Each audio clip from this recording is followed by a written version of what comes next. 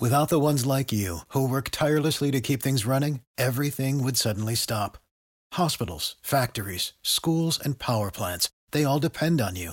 No matter the weather, emergency, or time of day, you're the ones who get it done. At Grainger, we're here for you with professional-grade industrial supplies.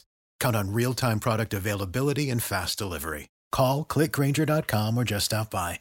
Grainger, for the ones who get it done.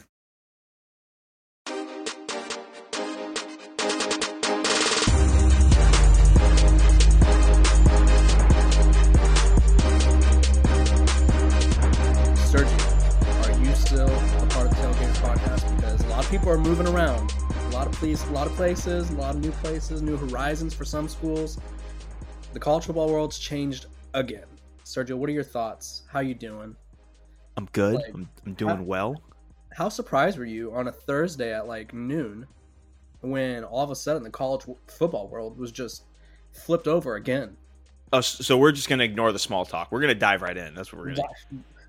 I know how your day is. Well, I literally just told you before you hit record. Okay. I wasn't surprised that this happened. I was surprised that this happened so quickly. Yeah, okay. If that makes sense. What it is, before we continue talking anonymously, basically. This is a Tailgaters podcast, by the way, brought to you by the Believe Podcast Network. USC and UCLA have both applied and were granted admission to the Big Ten Conference starting in 2024 at the earliest or at the latest. Probably earliest, I would assume. I feel like they'll play out another year in the Pac-12. They really gave us a soft opening, is what I'm calling it, because it was really like they put it. Someone reported it. They're like, it's possible that UCLA and USC might go to the Big Ten, and then like an hour later, everybody that knows was reporting it could be done by tomorrow, and it wasn't even by tomorrow, which is today. It was done like later that day, and so all you need to know is that USC, UCLA, the two Los Angeles schools, arguably the biggest brands on the West Coast, are no longer part of the Pac-12, which is not great for the Pac-12, and it signifies the continuation of the forming of super conferences. We already had one super conference begin its form with the SEC adding Texas and Oklahoma. This is a very similar move for the Big Ten. So, Sergio, what was your first initial reaction? My initial reaction was, well, it's kind of crazy. Are they going to move Los Angeles to like Iowa? Like, is this how this works? I don't know. Geographic locations has never mattered less. Yeah, we are definitely in the age of it does not matter about geographic locations. My initial thoughts were this is a little weird, very strange. I know Notre Dame and USC play every year, so it's not like USC doesn't go out to the Midwest to play games. But it was really strange because this is something that, while I'm not surprised happened, I am surprised at the speed of which it happened. I thought we were going to gradually build into the two mega super conferences, but it seems that, Borba, it seems that we're in 2022. It seems that by 2026, we're really going to have the framework for just two massive conferences. I think the next step is for both the SEC and the Big Ten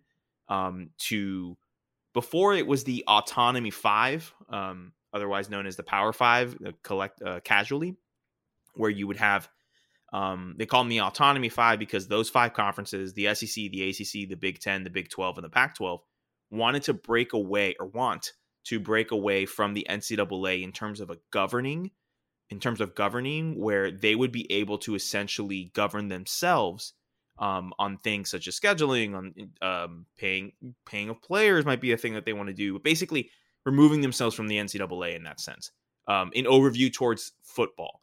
And honestly, I don't see that as such a crazy thing to do. But now what I see happening is it's going to become the SEC and the Big Ten are the ones that are going to go ahead and grab up other teams and create these two super conferences. I also think college football is basically being used. I was talking to my stepdad today, and I used the analogy of this is one big game of chess.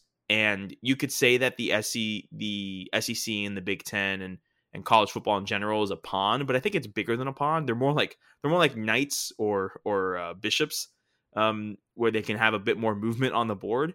But I definitely see college football being used as a weapon in an arms race between Fox and ESPN. Because if you look at on a bigger level, right, on a more macro level, don't just look at, oh my God, how is the tennis team or the volleyball team or the swim meets? How are they going to have to travel all the way from LA to the Midwest on a 6-hour flight, blah, blah, blah. Yes, those are things that I think are very important hurdles to tackle and are very unrealistic things and pretty horrible things to demand of your athletes. But anyway, it's more a battle of the SEC and ESPN gaining almost complete, not control, but definitely controlling, having the inventory, I should say, that the SEC provides, especially now that they're going to get the SEC, the CBS game of the week, the da da da da da da da, RIP to the theme song. That I think by next year, the year after, is going to move to the ESPN properties, which means it's probably going to be on ABC. So all of ESPN's content, the ESPN network, the SEC network, all the SEC's content, the SEC network, the games, all of it are going to be under the ESPN umbrella. What Fox is doing is countering that by going ahead and grabbing the second biggest conference in the country, the second conference with the most money in the country, the Big Ten, with some of arguably the biggest brands in college football: Ohio State, Notre Dame, Penn State. You have these massive brands that are in that conference. So it only makes sense for Fox to do that. It also behooves Fox to do this because Fox owns, I believe it's a 60% stake in the Big Ten network. So they're essentially primary owners of the Big Ten network. So when the Big Ten's rights go up, I believe in 2024, and they go to the negotiating tables with different companies and streaming platforms, guess who has the seat at the table on the side of the Big Ten? It's Fox. Fox is sitting at that table. So it behooves Fox to go out and try to do a Texas-Oklahoma style poaching of a big program to just get that, A, the market, Los Angeles, a massive market, B, get the brand names in USC and UCLA, because UCLA, while not always a traditional football power, definitely a basketball power, definitely a power in all of their Olympic sports, still brings a lot of brand name to them. And C, it allows them to go head-to-head and toe-to-toe with the SEC and Fox with ESPN. So it's kind of mutually beneficial in this thing. And what I predict is we're just going to see an arms race to see who can now get other teams. Before, when these conferences kind of worked together and regionalists were very regional, they did exactly that. They worked together to try to grow the game. They came together to try to sell the playoff and split it among everyone. Now the SEC and the Big Ten are seeing, well, I don't care about the ACC. I don't care about the Big 12. I don't care about the Pac-12. Those conferences don't really make us the money. The teams that are in that position to make the money and the teams that are making the money for the college football playoff are the SEC and the Big Ten teams. So why should I even bother by going into that situation? So that's kind of like my thought process that happened the entire time. I expected this to happen. I just did not expect this to happen on June 30th of 2021. I expected this to happen in 2023 or maybe in 2025 when some rights, I think rights come up. I think it's 23, 24, 25, 26, different conferences, stuff like that. So yeah, that was my biggest shocker. What about you? I've ranted for 5 minutes. Please take this away from me, Borba. What do you think? What are your thoughts on this situation? As someone who is, or kind of, yes, is employed by the Pac-12 network, it was a bit of a shock because that's not really something that was discussed. I think, obviously, as a production assistant, I'm not sitting in the big meetings, but there was times where, the expectation for the Pac-12 was that they were going to wait until their rights agreements were up, their TV contracts and all that expired, and then they were going to figure out how to make more money, because the Pac-12 conference is the least earning Power 5 conference. The Big Ten is one of the higher earning conferences. And so, at the end of the day, everything's a money game. To briefly summarize your amazing tangent, everybody wants more money. And that's what Fox and ESPN are doing. They're figuring out ways to make more money. That's why Notre Dame's the hottest commodity in college football right now. I'll touch on that a little bit later, but the more money that people could generate the better the product. They don't care about how far it is or how long or what it's going to do to the Olympic sports, because I would say that there's not many Northeast schools out there with beach volleyball. I'll go out on a limb and say that. I doubt Rutgers is sporting a beach volleyball team. I doubt Wisconsin has one, but it did surprise me a little bit. Like you said, the speed of it. It kind of at first seemed like a restaurant soft opening to me, where it was just like, we're gonna put this out here, and then it was like, I honestly thought the Pac-12 was gonna get a chance to like maybe make a move. I don't know what the move would have been. I don't know if they're financially capable of making a move, but I thought they would have a chance to respond. But it was literally like, it was like asking someone, "Hey, can I do this?" But at the end of the day, you already know you're going to do that. So that caught me off guard a little bit. And then now my attention's turned to what are the options for the Pac-12 network, or not the Pac-12 network, the Pac-12. And so you think about your job is what you're thinking about. Well, I mean, as someone who covers Stanford, it's definitely interesting because Stanford is historically, outside of these past 3 years, they're one of the top 10 winningest football programs in the country. They're good at every sport, literally. They win the Directors Cup. They've won it like every year except for the past 2 years for the last 20 years. And so they're good at everything. And then they're obviously an outstanding academic institution. But it's interesting to see what will happen to other Pac-12 teams because Oregon and Washington have already been put on the waiting list. They've already been told by the Big Ten that if Notre Dame accepts, or basically they're waiting for Notre Dame to respond. So it's like, we get you guys are interested, but we'll be interested depending on what Notre Dame wants, which, I mean, that's got to be tough to hear. But on the real, there's 3 options for the Pac-12 network. I'm going to break them down for you real quick. One, they could try to add 2 teams, 4 teams to kind of combat this mega conference thing. They could combine with the Big 12, form a actual alliance, because if you remember last year, there was an alliance formed between the ACC and the Big 12 and the Pac-12 to combat what was happening in the SEC. But apparently that thing.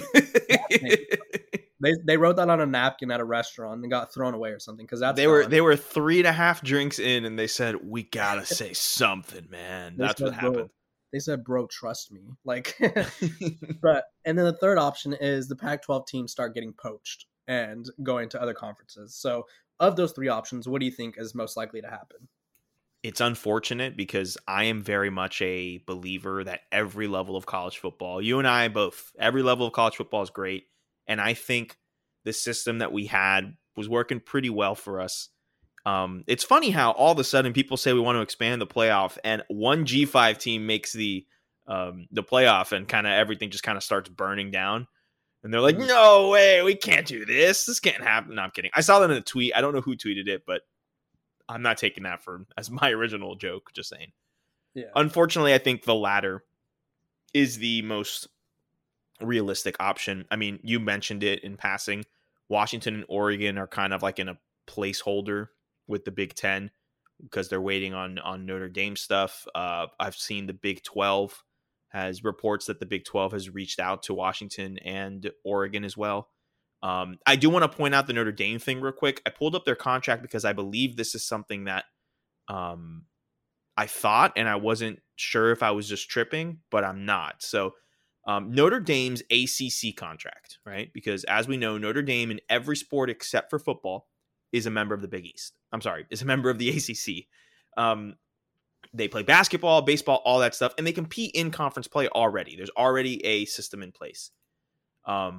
Notre Dame has that ACC contract through 2036 because that is when the ACC network deal with ESPN expires, and the ACC is locked in up until 2036 because Notre Dame is a part of that in the ACC in every sport but football.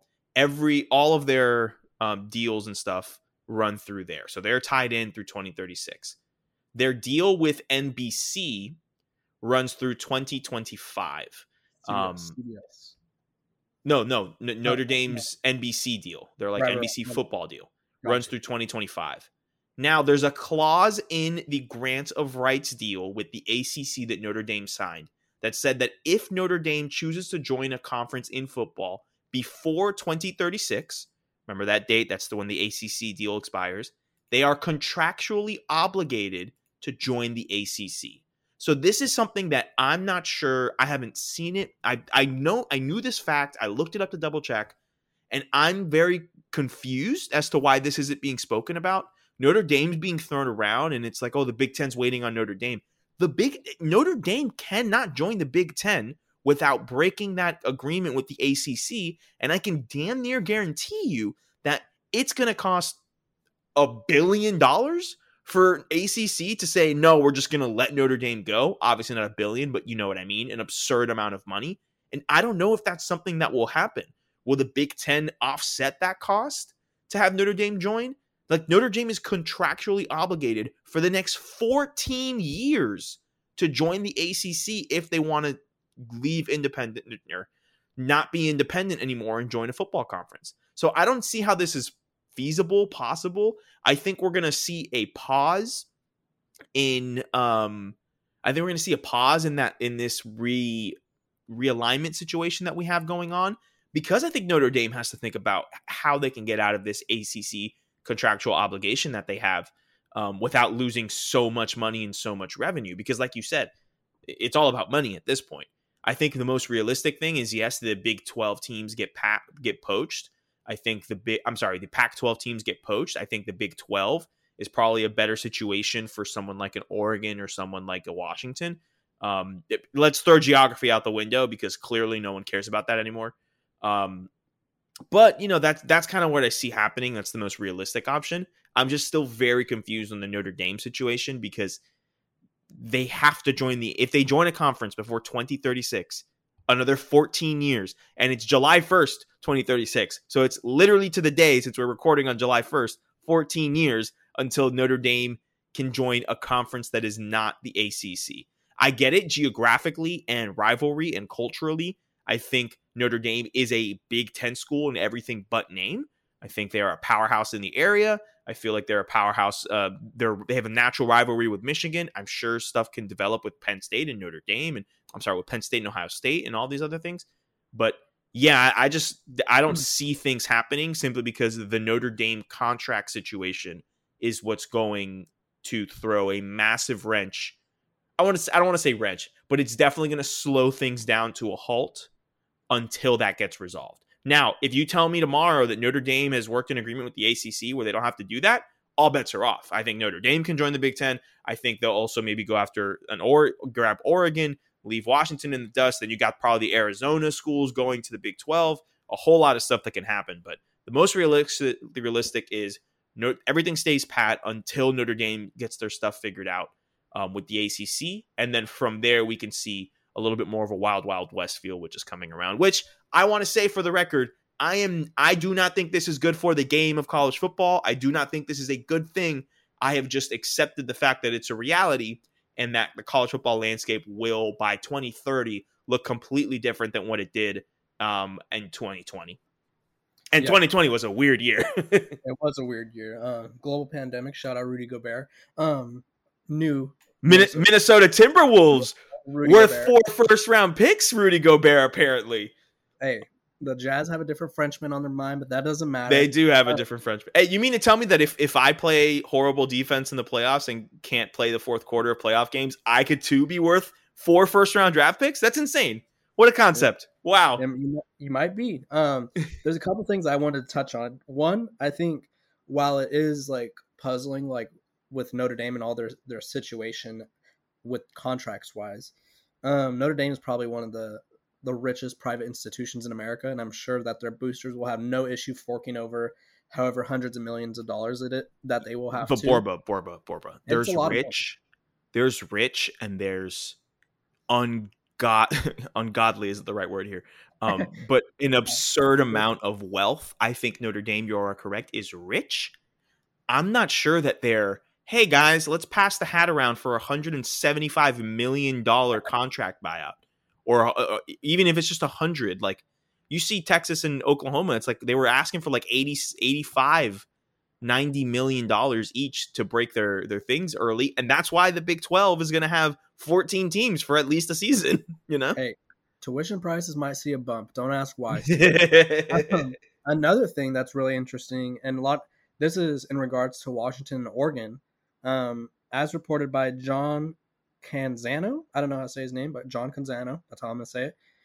He spoke to lawmakers in Washington and Oregon, and there's a movement that is trying to make sure that the Pac-12 universities that are public schools, so Oregon and Oregon State and Washington State, do not split up, and so there might be legislation brought into play.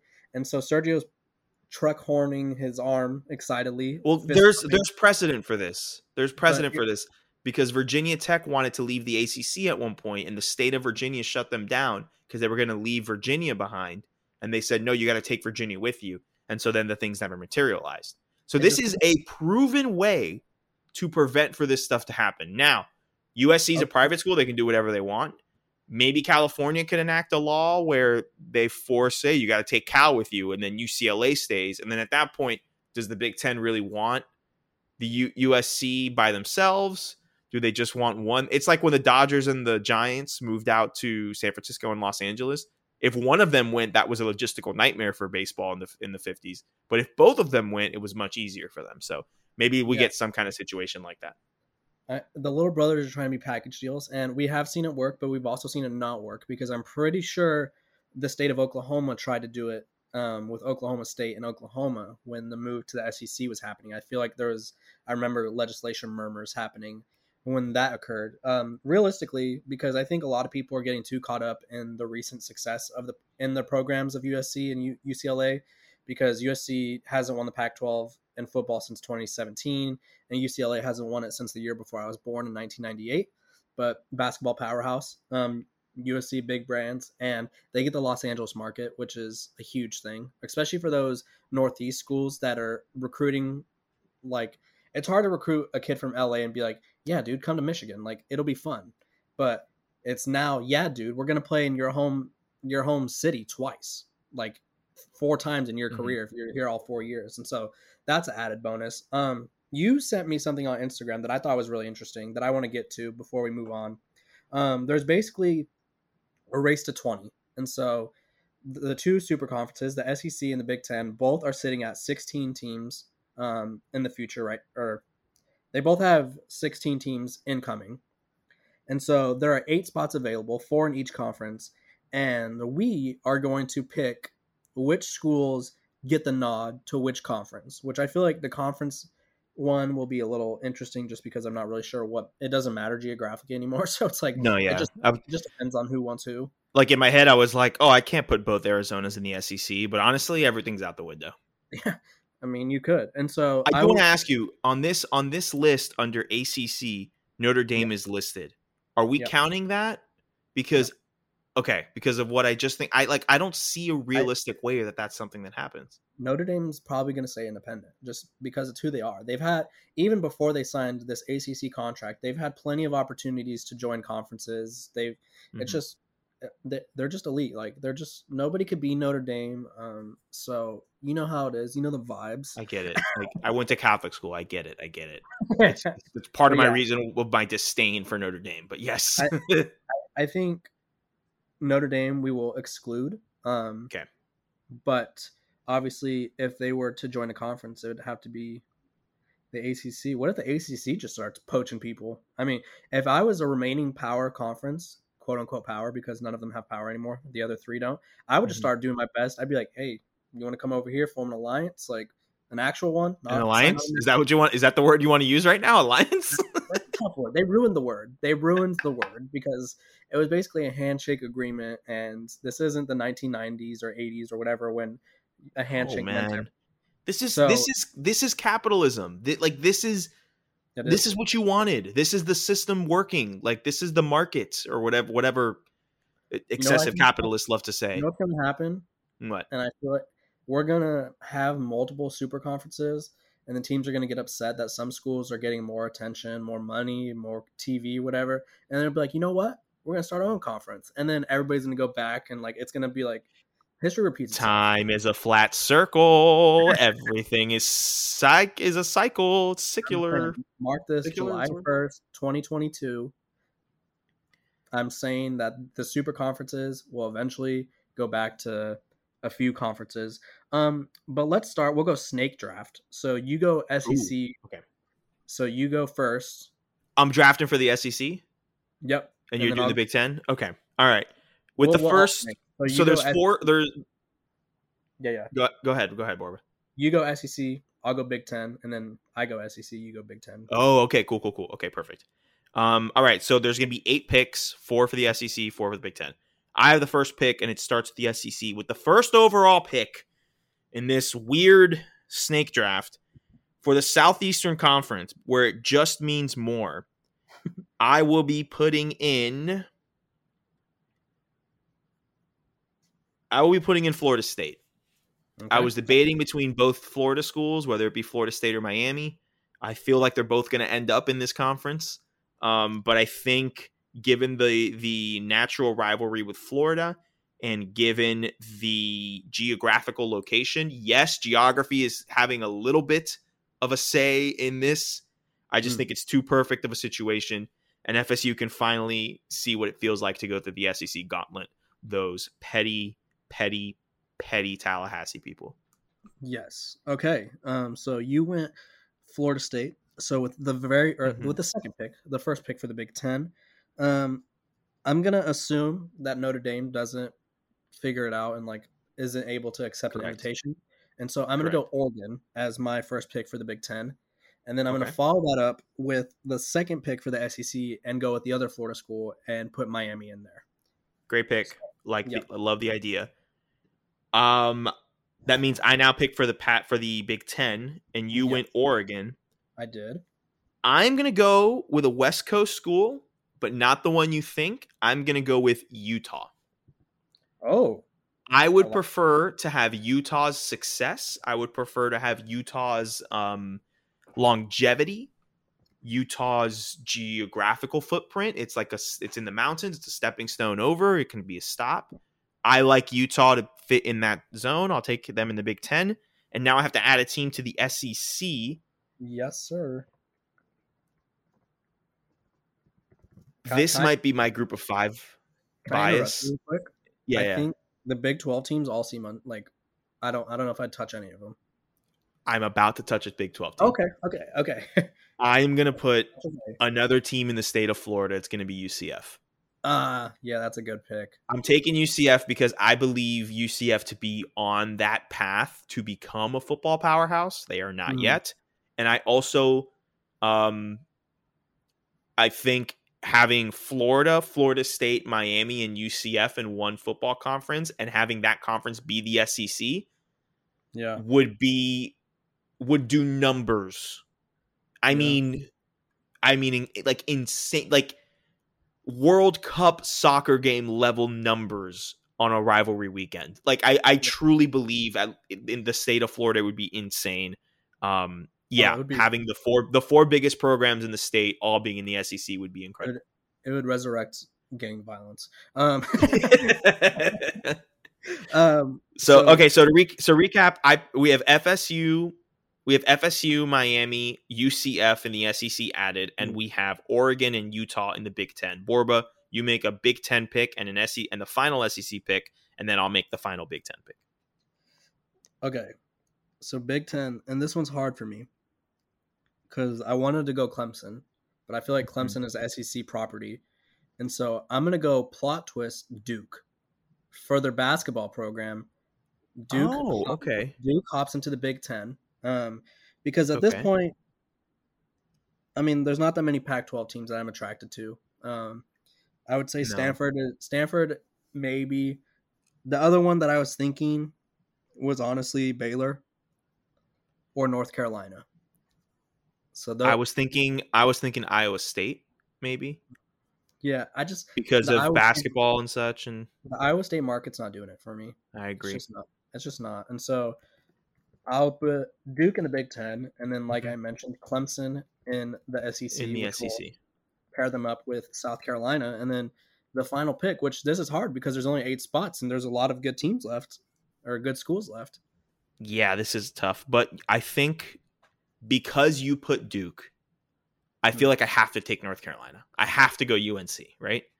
Yeah, but then at the same time, it's like, did we make a mistake of separating North Carolina and Duke? But at the same time, their football programs aren't good enough to be like considered priority compared to these other places. Exactly. They immediately shoot. I mean, the Big Ten is a fantastic basketball conference, so that they have competition there.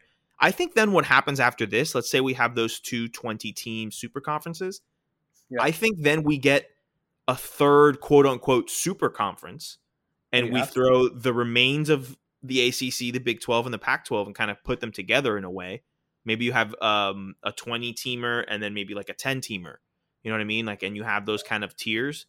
Yeah. That would be cool. That would be interesting. And then I think ultimately, I don't know how this is going to happen, but I ultimately think that we're going to implement some kind of promotion relegation where the SEC and the Big 10 can collaborate with probably those other two super conferences, and we have the mobility going up and down. So long as the payout from the television contracts is, excuse me, I keep hiccuping.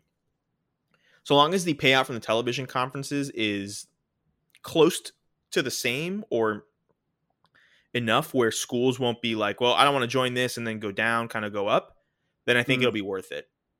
Who knows? Maybe this is the long game. The long game is promotion relegation within college football, which would be fantastic. I just need American soccer to implement it as well.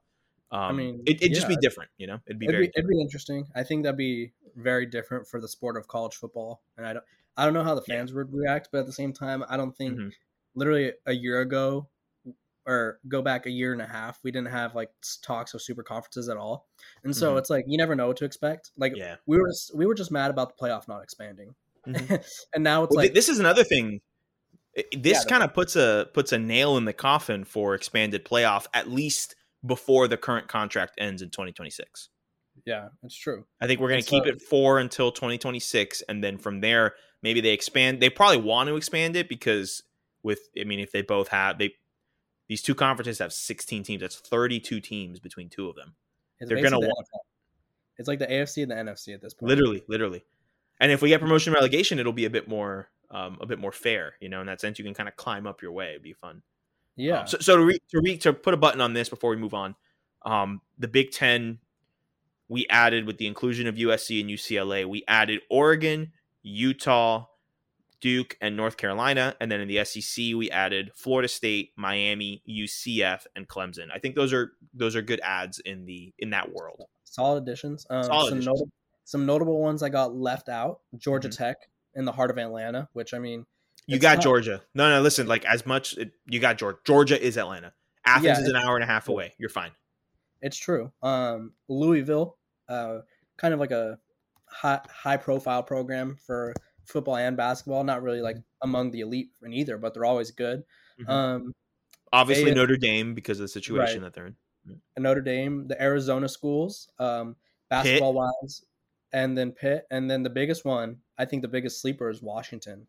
I took Oregon, and Washington didn't make the cut for either of them, which I think is interesting. But when there's only 4 spots available for each conference, I mean, people are going to get left out. Yeah. Who would you replace Oregon with if, say, the legislation passed that schools couldn't leave? Because do you think the Big Ten is wanting to take Oregon and Oregon State? So that gives us one extra spot in the Big Ten. Who would you give that spot to? I'd give it to Oklahoma State. Oh, I would. I think I just listened to a podcast that talked about Mike Gundy, and he's kind of fresh in my head.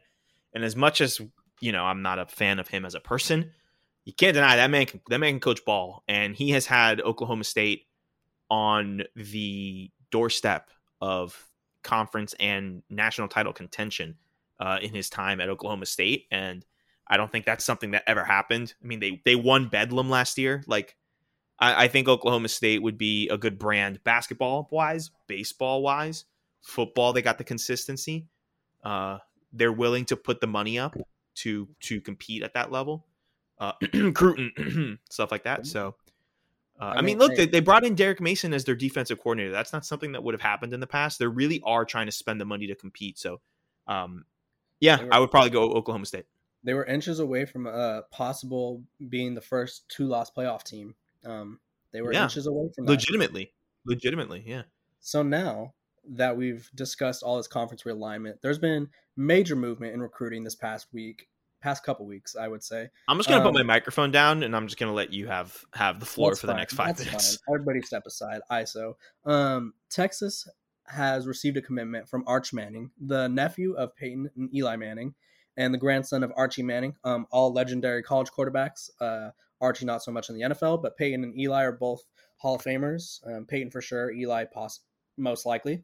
And there's been a lot of discussion, a lot of debate online about Texas's quarterback room, because if you remember Sergio, who's cleaning his glasses very intensely, Texas got Quinn Ewers from the transfer portal from Ohio State, the former number 1 overall recruit. He was ranked higher than Caleb Williams. He was perfectly rated as a recruit.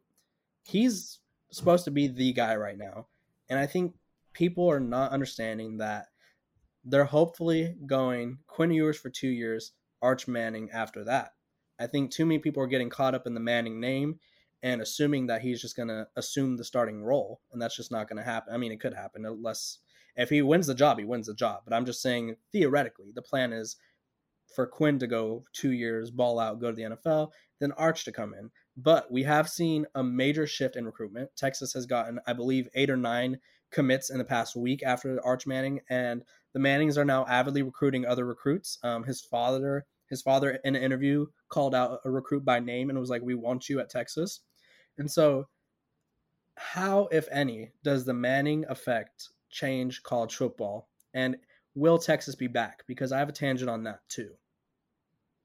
I appreciate your professionalism by asking me the question and not just answering it yourself, Mr. Texas. I think the Manning effect is real. I really believe it. I agree with you. I think Quinn Ewers will play this year. I think Quinn Ewers will play next year. And then Manning will sit out his freshman year. And then he will play for 2 seasons before declaring for the draft. I think that's a perfectly fine timetable.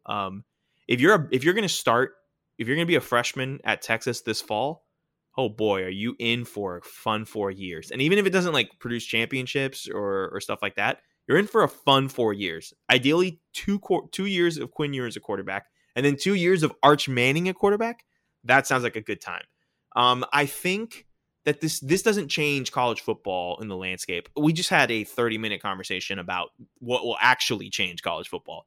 But I think in the world of recruiting, I think Manning is a great recruit. Obviously, I think he's a great talent. I think he's going to go first overall, just like I think Quinn Ewers is going to go first overall when he decides to declare. I think this is a situation where my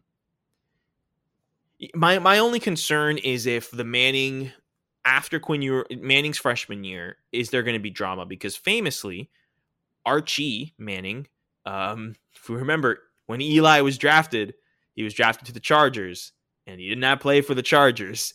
So there's very much especially with the one-time transfer, who knows, maybe they get on campus and they realize, you know what? No, this guy's not going to play. Maybe we just transfer out, or maybe they switch the commitment after. Maybe he decommits in, November when Quinn Ewers is on a Heisman campaign and stuff and realizes, oh, I'm not going to be able to play next year. I'll go somewhere else. You never know. You never know about that. Yeah, I just also think it's interesting. The top 3, I know you know this because you've sent it to me multiple times. The top 3 rated quarterbacks in the 247 era are Vince Young, Quinn Ewers, and Arch Manning. All 3 of them played at Texas. One of them delivered a national championship. The expectations are going to be high for Quinn Ewers and for Arch Manning. And I think that it's great that these other players are going to Texas because they want to play with Arch. I really do think that that's something that's fun. Sometimes it doesn't work out. A lot of times, one player will commit and then it'll be like, oh, come with me, and try to recruit his boys kind of thing. But, these players got to make the best decision for them. And if they feel like playing at Texas is the best decision for them, if they can get the most money out of that, if they can be in the best position to succeed, good for them. I think that is a true thing. I believe in the Manning effect, and I'm just hoping that it works out. I will never say Texas is back. I won't even say Texas is back. With you celebrating a national championship, I still might not say Texas is back, just because we've said it 1,000 times before, and we've fallen flat on our face. So that's how I feel about the whole Arch Manning situation. Congratulations. I knew he wasn't going to Florida. I'm very glad he didn't go to Georgia because that was the other option. So very glad he's a Longhorn, not a Georgia Bulldog. Because Arch Manning playing for Georgia in that system, they just won a national title with Stetson Bennett. Could you imagine if they had Arch Manning? It's over. Don't even take the field. At this moment, I'd probably take Arch Manning over Stetson Bennett. I would take a junior in high school Arch Manning over national championship winning Stetson Bennett. I truly believe he's a better player right now as a junior, summer going into his senior year of high school, than Stetson Bennett ever will be. No disrespect to Stetson Bennett, national championship quarterback, the mailman. Congratulations. I vomited on the inside congratulating a Georgia player for winning a title, but whatever, alas. I'm going to stop talking. I'm rambling again. I've had a long day, Borba. It's supposed to be my day off. I've had a long day. You've had a long day. I'll just touch on a couple more things. The Manning effect is, I think you brought up a really interesting point about him transferring, just because he has been questioned many times. Like, what are your thoughts about Quinn Ewers being there? And so I'm guessing there's some kind of contingency plan in place with Sarkisian and staff and like everybody in the Manning family. Like, there has to be some sort of plan where it's like, our plan is Quinn plays 2 years and then Archie plays. I think more than transferring, and I'm sorry to cut you off, I think more than transferring, I think the biggest concern is, will he decommit and go somewhere else? Because I don't think it's in his best interest to go to Texas, if he's the backup for a year, and then get mad and transfer out when Quinn Ewers is already going to declare. Why would you transfer out at that point? You might as well stay. You've learned the system. You're going to be in a better position to succeed. Like, why would you do that? He's going to start anywhere he goes, but he's definitely going to start after Quinn Ewers leaves at Texas. There's no question about that. So why would he kind of derail? I think the question is, does he want to play his freshman year right away? Mm-hmm. And if he does, and if Quinn Ewers has the season that you and I both think he's capable of having this coming fall, then I think the biggest question is, will he decommit and go somewhere else? That's my biggest thing. Yeah, Texas needs to get him enrolled in classes. Like that needs to be their main goal. Like pen to paper on the NIL as soon as possible. Once he's on campus, it does not matter if you hate to lose him. You really would. But once Arch Manning's on campus, that means everybody that followed Arch Manning's on campus. Some of those, not everybody's going to transfer with Arch Manning. Those guys are going to build relationships, build bonds with coaches. And if he does decide to transfer, so be it. I mean, a huge loss. Nonetheless, and listen, if he's transferring, it means Quinn Ewers is succeeding. So why would, as a positional player, why would you leave that? Why? Exactly. Yeah, okay, maybe it's not the guy you wanted to play with when you came in, but hey, the second highest rated 247 quarterback in the history of rankings isn't a bad consolation prize, if you ask me. Yeah, it's true, and you touched on something that I'm going to touch on before we end. People keep saying that Arch Manning's going to bring Texas back. I'll just end that right now. If Arch Manning is in position to bring Texas back, that means Quinn Ewers is a bust. I'm just going to put that plain and simple, because if Quinn Ewers doesn't bring Texas back and Arch Manning does, that means he failed. Like, I don't know what you consider back anymore, because I don't know what I consider back, because it's all relative. It's like, I thought when we won the Sugar Bowl that I thought that was back. And then the next year they were 8-5. And so I would just like to point out that Arch Manning should not be in a position to bring Texas back, because that means Quinn Ewers failed. I will end my tangent. That's a great way to put it, Borba, because I honestly think this might be one of the best things to happen to Quinn Ewers. From all that I've read, from all that I've kind of gathered, Quinn Ewers seems like the kind of guy who he's saying, oh, you guys think he's better than me? All right, cool. I'll show you. And he'll work and he'll get in there and he'll do the right thing kind of stuff. I don't think he's going to get his confidence. His confidence is going to take a hit because of the Arch Manning thing. If anything, it's going to light a fire underneath him and he's going to keep going. And the last thing I want to say before we sign off is I'm just so glad that we're having a recruiting conversation, and it's about, is he going to play? Is he going to this? And it's not about how much money he's getting from something. I'm not against that. As we know, I am pro securing your bag. Get as much money as you can, because these programs do not care about you. They care about money. So you should treat them like the business they are. Get your money. But I do think it's nice. It's refreshing to have this recruit conversation, because Arch Manning doesn't need NIL money. He's fine. You know what I mean? He's already valued at like $3 million. Exactly. Like his last name is worth my entire net worth times 50. Okay. Like, he's fine. It's nice to have this conversation about strictly football play, about like, is he going to play it? Isn't this and that? We've had two wholesome recruiting stories. The Tennessee commit quarterback, Nico, I'm not going to try to say his last name. Mm-hmm. He skipped the Elite 11 to play with his volleyball team because what a guy. He made a commitment. What a guy. I respect it. I love wholesome stories, and in an era of, like you said, where it's all about the money, college football, conferences, recruiting, all about the money. But you know what? It's not just about the money. It's for the love of the game. It's the Tailgaters Podcast. It's brought to you by the Bleed Podcast Network. I'm Kevin Borba. He's Sergio De Esparella, and we will see you guys next week.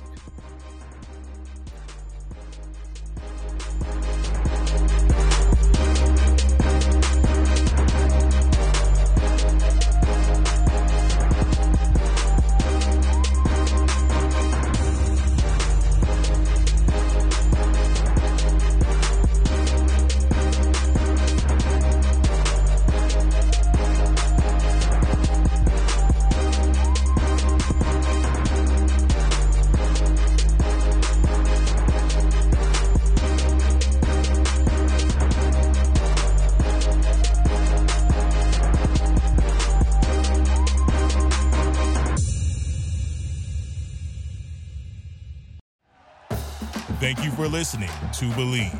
You can show support to your host by subscribing to the show and giving us a 5-star rating on your preferred platform. Check us out at Believe.com and search for BLEAV on YouTube.